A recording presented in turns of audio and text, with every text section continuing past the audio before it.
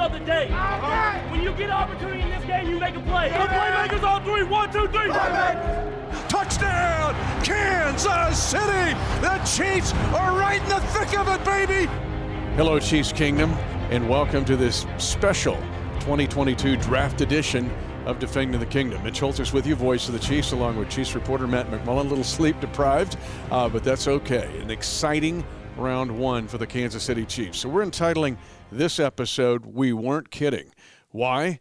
Go back, if you haven't watched, last week's episode where we talked about this draft of being a draft of volume for the Chiefs having 12 picks entering the draft, value, there's players all throughout this draft, and then 3, victory. How do you win the 2022 NFL Draft? So it starts, Matt, with the 2 first-round picks. And I think that all 3 boxes are checked there with these 2 picks, with the Chiefs getting cornerback Trent McDuffie from the University of Washington, trading up to the 21 to get him, and then having George Karlaftis fall to them, the Chiefs, at pick number 30. It's tremendous value. We're going to talk all about it because the draft is all about value, right? It's just as much about value as it is about the talent that you're getting, because if you're selecting talent at a spot where maybe they could have been available later, it's like, well, was that a good decision? With this draft, that's not the case. The Chiefs got great value and great talent at both of their selections. But first, Mitch, even though this is kind of like a trip around the world. This is like an emergency podcast kind of episode, which we never really do. We're kind of on a schedule, but this is like an emergency podcast. But still, we're going to go around the world because we should. And we'll throw in Austin Woodard, who came from Joplin, who set up our board. So, Joplin's not far away, but we'll put him in there just because we need to. We should have Austin on DTK sometime. People would love Austin. We should. Yeah. I think that'd be great. Okay, so people around the world quickly. We have Ed in Indonesia, Oliver in York, England. We have a listener in Denmark, Gerald in the Dominican Republic, Brent in Costa Rica. I went there a few months ago. Costa Rica is beautiful, Brent. And then Junior in Sunshine Coast, Australia. He declared the land down under for the kingdom. Then we have Joe B. listening from Phoenix and declares Desert Ridge, Chiefs Kingdom Southwest. Yeah. We have a listener declared Salt Lake City as Chiefs Kingdom Mountain West. William is listening in Liberty, Missouri. Chris checked in from Union City, Tennessee. Deborah is listening in Timberton, New Mexico, 7,000 feet high. Timberin, New Mexico. Want to get that right. Mark in Bartlesville, Oklahoma. Larry in Bakerton, Pennsylvania. Daniel declared Seymour, Missouri as Arrowhead South. We have Mark in Central Massachusetts. He's repping Chiefs Kingdom. Nikki in Hannibal, Missouri. I missed Nikki last time, but Nikki never misses an episode. Home of Mark Twain. Yeah, thank you for listening, Nikki. I'm sorry I missed you last time. Is Mark Twain still there? Or is he? I'm sure he is, writing books. Yeah. Samuel Clemens, yeah. Somewhere in the forest. Yeah. Ross is listening from Stockton, California. David declared Grand Valley of Colorado as Chiefs Kingdom Western Slope, USA. I like that. Vicky declared Billings, Montana as Chiefs Big Sky Kingdom on the Yellowstone. Chiefs Big Sky Kingdom on the Yellowstone. Very cool. Then we have Kyle declared Memphis as Chiefs Kingdom Mid-South, but Anthony checked in and said maybe that should be Kingdom Graceland. So there's some debate there. Van checked in from Chino, California. Jonathan is listening from Wichita. We have a listener in Ohio, a fan of 25 years. And then Mark declared Montana as Chiefs Kingdom North, but he said he declared this years ago. So we'll give him credit there. And those are all our people around the world. You've been to Smith Center, of course, for the Home on the Range Spring Celebration. That was last weekend. Trey Smith was there, by the way. Fabulous, awesome dude. But Matt Lyon has a 30-minute commute every day to work. He listens to every Defending the Kingdom podcast, sometimes twice over. And his son, I believe, is in like 7th grade or 6th grade, is the same. They share it by listening to Defending the Kingdom. That's awesome. We appreciate that. Yeah, we love it. Yeah. So big shout out to our folks around the world. Nothing from Shingle House, Pennsylvania this week. Not this week. Okay. Yeah. Hopefully we'll hear from them soon. We're going to have another episode on Monday recapping the entire draft. So let us know where you're listening from, and we'll check in again on Monday. That'll be important because when we close this episode, we'll tell you what these next 2 days could possibly do for the Chiefs. But now let's review quickly what happened last night. And Trent McDuffie, it's really interesting. We talk about value in this draft or any draft. McDuffie was on most boards rated as the 11th, 12th, 13th player. On our board, of course, which is, the board. Bulletproof. Yes, the board. You, me, and Austin Woodard. A little bit of Rob Alberino. We had him right in that 11, 12, 13 range. He drops 10 spots. But let's just talk about Trent McDuffie first. I'll start. And why does he scheme fit the Chiefs Kingdom and the Kansas City Chiefs and Steve Spagnuolo's defense? First of all, the dude is fearless. 3-year player at the University of Washington. Some knock him that he's not a 6'1" corner. He's 5'11", but there's enough girth, but he is fearless. He even he compared his game to the Honey Badger. Yeah. Tyrann Mathieu last night. 100 tackles. That fits. If you're going to play corner for Steve Spagnuolo, you've got to say what I say on the air. You got to put your nose in the apple butter. You cannot sit there and just fly around and go, hey, you tackle him, I'll just run around. 3, good enough man defender. Good man defender. He has man-to-man skills. Some say, well, gosh, at Washington he played a lot of zone. This guy has man-to-man skills. Trent McDuffie dropping to the Chiefs, enough for Brett Veach to trade up with New England to get him. It's just crazy value, once again. And we have been talking about like 20 to 25 guys that made sense, that were realistic in the range for the Chiefs at the back end of the first round. We've been doing this for months, and we never talked about Trent McDuffie, not because he's not good, it's because he's so good, it was unrealistic he would even be close to that point. We just never thought it was a possibility, and Brett Veach admitted as much last night in his post-draft presser. He said we didn't have a scenario where Trent McDuffie was available this late in the first round because we just didn't think it was plausible. You mentioned some of the rankings. Pro Football Focus had him as the number 11 overall player, number 2 corner, behind only Sauce Gardner. The Athletic, same thing, number 12 overall, number 2 corner behind Sauce Gardner. Derek Stingley is behind him in these rankings, and he went 3rd overall. And then Daniel Jeremiah had him at number 14 overall, the number 3 overall corner. He's 5'11", 193 pounds. You mentioned that, but he plays bigger than his size. All the draft experts mentioned that. He plays bigger than his size out there, so you can't just look at the measurables. And his stats last season speak for themselves. I mean, he only allowed 16 catches on 36 targets last season for 111 yards the entire season. All right, that was the fewest yards allowed for any corner that was targeted at least 30 times in all of college football. 0 touchdowns allowed in each of the last 2 years. He only allowed 2 deep receptions, so passes of 20 or more yards, his entire career. So you couldn't target him deep. He had a 52 passer rating allowed last year across 296 coverage snaps. That's fantastic. And he allowed 3.1 yards per target last year, also best in the FBS. I mean, the Chiefs are getting perhaps the best corner in all of college football over the last 3 years, and they got him at pick number 21. This is, again, what the draft is all about. You're looking for exceptional talent, yes, but you also want value, and if you can find a guy that could arguably be a top 12 pick, a guy that everyone thought would be a top 12 pick, you can get him at 21, that's a steal.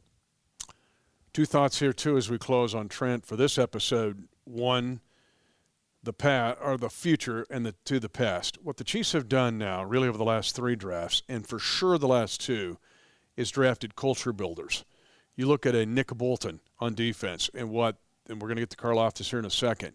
These guys are wicked smart, tough.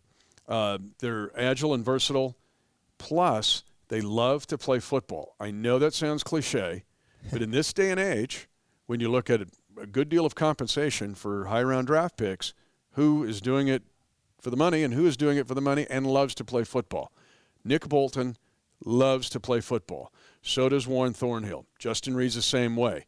And then you look at these 2 guys, they love to play.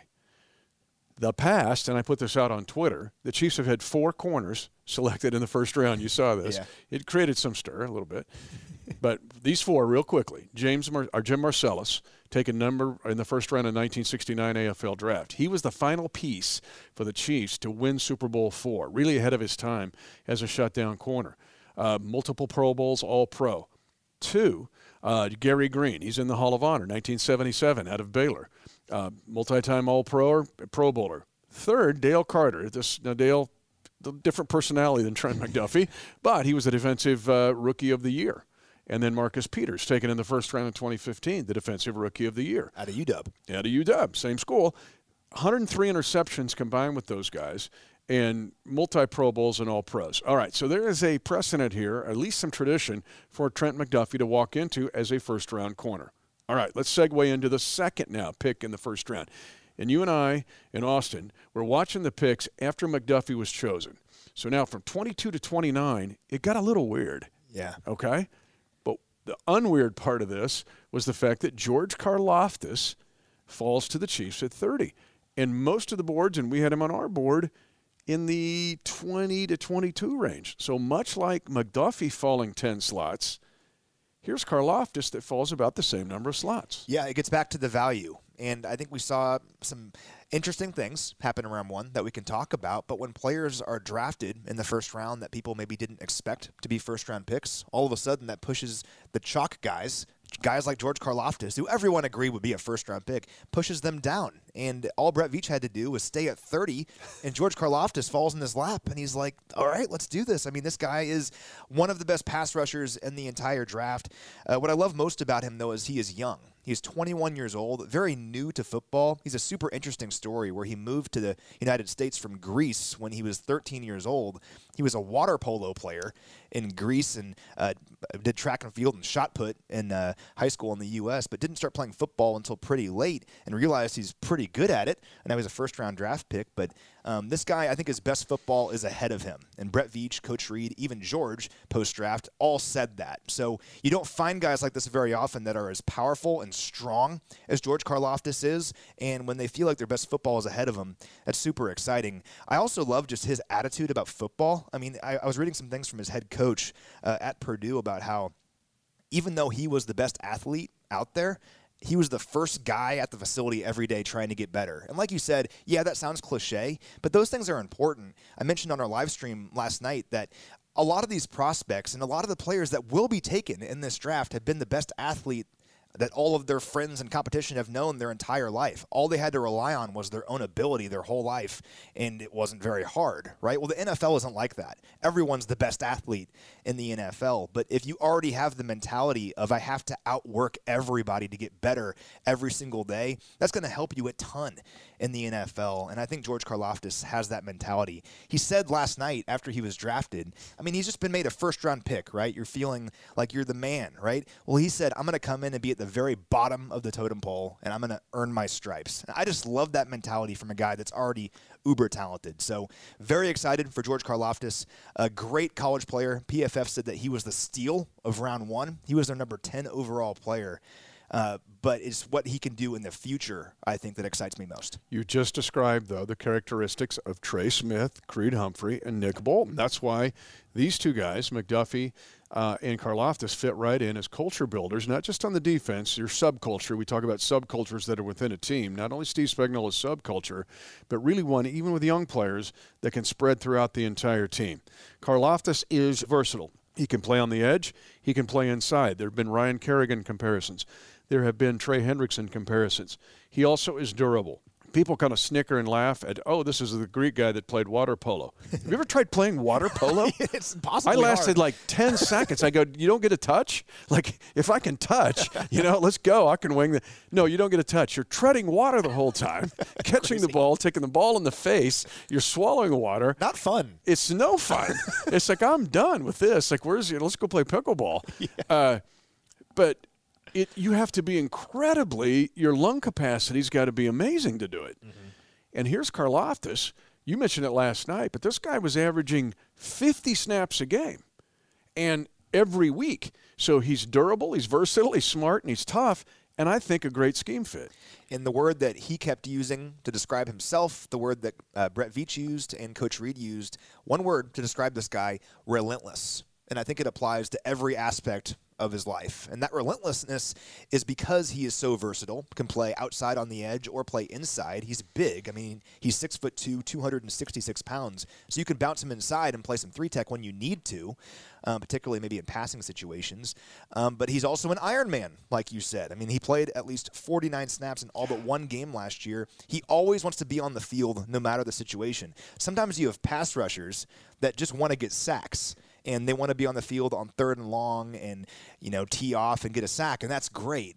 But that's not always a football player. Like, you want a football player who, no matter what, if it's 3rd and 1, 1st and 10, 3rd and 15, they want to be on the field, and that's George Karlaftis. He's relentless and wants to be out there no matter what and do whatever he can to help the team. And that's what I love about this dude. I mean, that's what you want in the NFL, and the Chiefs are trying to really remake their defense here, have a culture shift, and adding a guy like that wants to be out there no matter what and will give it his all no matter what is very exciting. Yeah, you Chiefs Kingdom fans have got to love the fact that this defense could really be something in changing the way kind of we viewed defense really over the last couple of years with the Kansas City Chiefs of being just good enough. This group can take that past that. And who else wants to watch one-on-ones when Karlaftis is going to rep inside against Trey Smith in St. Joe? I'll be there on that day to see it. Is he repping outside or inside? Oh, it's against Trey Smith. I'm in, So that will be fun and worth the price of free admission, or unless it's one of those special days at St. Joe at training camp. But so excited about Trent McDuffie and George Karlaftis. To go back to last week's podcast, there's volume in this draft. The Chiefs had volume in the with coming in with 12 picks. Use that collateral to make the trade up to get McDuffie, who fell to them.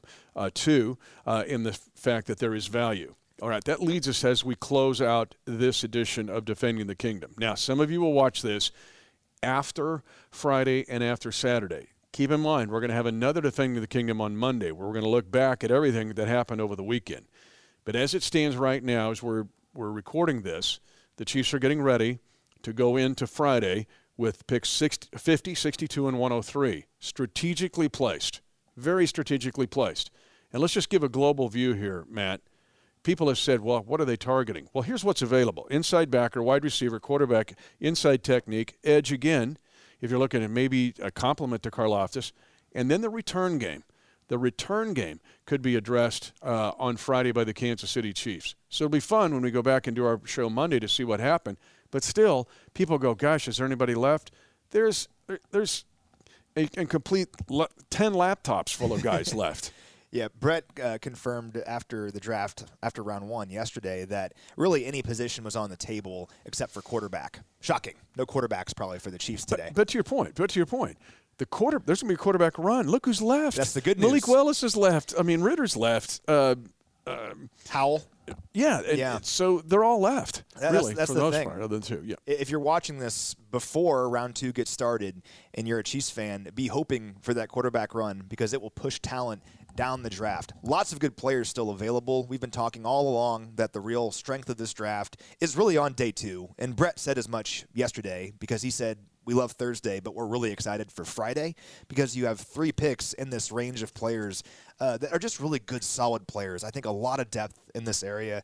Nakobe Dean is somehow still available. I don't know how. He'll probably go early here in round two, but George Pickens still out there. Sky Moore, Christian Watson, some very good receivers still available, and some good edge rushers if the Chiefs want to continue to add to their defensive front. Guys like Boye Mafe, Arnold Ebiketie, and David Ajabo still out there. I could go on and on, but lots of good players still available. I'm so excited for round two, and I can't wait to recap it after the fact because I'm really pumped about the first round, but truly the depth and strength of this draft and where teams can win this draft, I think, is day two. And you could find a really good, perhaps a starting right tackle on day two of this draft. There's a bunch of really good tackles left on the board on the offensive line. At the very least, a young swing tackle who can eventually move into a starting role. I was on earlier today on our flagship station of the largest network of the National Football League on the Chiefs Radio Network on 610 Sports Radio here in Kansas City. I'm with Bob Fesco and Josh Klingler. I listened on the way in. Well, you heard me say, today feels like another first round. Yeah. Usually you don't feel this way. Like the first round is just full of all these guys, and you're like, okay, what are we going to do in the second? I have the same feeling today of the Chiefs making as much of an impact today and tomorrow as they did on round one. This is just a very different draft. But don't you feel a day one excitement even though it's day two? Yeah, I really do. Now, the one thing with the round one guys that really excites me with McDuffie and Karlaftis is we get that 5th-year option. I think that's something that really to keep in mind there, that you get an extra year basically of each of those guys. So I'm excited about that. But once again, the strength of this draft is on day two. And for the teams that aren't picking until pick like 105 on day 3, that's problematic because you're missing out on just a lot of good, solid depth in this draft. The Chiefs have 3 picks on day 2, 50, 62, and 103. Is that right, 50, Mitch? 62, 103. And they have these picks where they can really do some damage here, and I can't wait to see what direction they go in. I'm excited because we went edge and corner and addressed those two spots we really felt like we needed to address because there's just not a lot of depth there right now. But when you do that in the first round, it opens things up on day 2, where if there's 2 really good players, one is position A, one is position B, you've already addressed one of them, so you feel comfortable going with the best player available. And that's really the hope with the Chiefs in the second and third round. So we'll see what happens. I can't wait to talk about it in just a couple days, but we're going to be in the conference room with our board upstairs, crossing off names. And we've got to redo our board, right? Yeah. You always have to adjust the board for day 2. That's where we're going right after this. So. Yeah, but it's going to be a lot of fun and just seeing what happens. But if you're a Chiefs fan, buckle up for round 2 and round 3 because we're going to get some good players. And good wide receivers are still there. So people have like, wide receivers are all gone. Even with the run in the first round? No. There's a bunch that are still there. Make sure that you whip around again with us on Monday because we will we will recap everything that happened on Friday and Saturday on Defending the Kingdom. But, there are times, Matt, when we do Defending the Kingdoms where we're not kidding. And when we did last week's show of volume, value, and victory, we weren't kidding. Well, it's like when we do Field Pass before games, and it doesn't always work. Sometimes we make predictions and it doesn't go that way. But more often than not, though, we make predictions and say things and have a hypothesis, and it actually plays out in the game. And then on Rewind, we can be like, see, this is great. Well, I kind of feel that way going into this draft because we talked about the volume and the value, and that's how you have victory in this draft is capitalizing on those things. And in that same vein, that's why I'm glad the Chiefs didn't give a whole haul to trade up to like 10 or something. That would have been really exciting to get a player that high, but they didn't have to do that. They got a guy in Trent McDuffie who probably should have been picked that high. They got him at 21 and still maintained a bunch of their picks. And that's the beauty of this. They still have a bunch of picks to go, and they can still do some damage. We weren't kidding. Now, we're not always right. If we're wrong, you'll never hear from it again. But when we're right, we'll remind you. He's Matt McMullen, the Matt Stat himself, Chiefs reporter. I'm Mitch Holthus, voice of the Chiefs. Again, we'll have another Defending the Kingdom that we will post on Monday to review the entire weekend. 10, 5, touchdown! Lock it down! And the celebration begins at Arrowhead.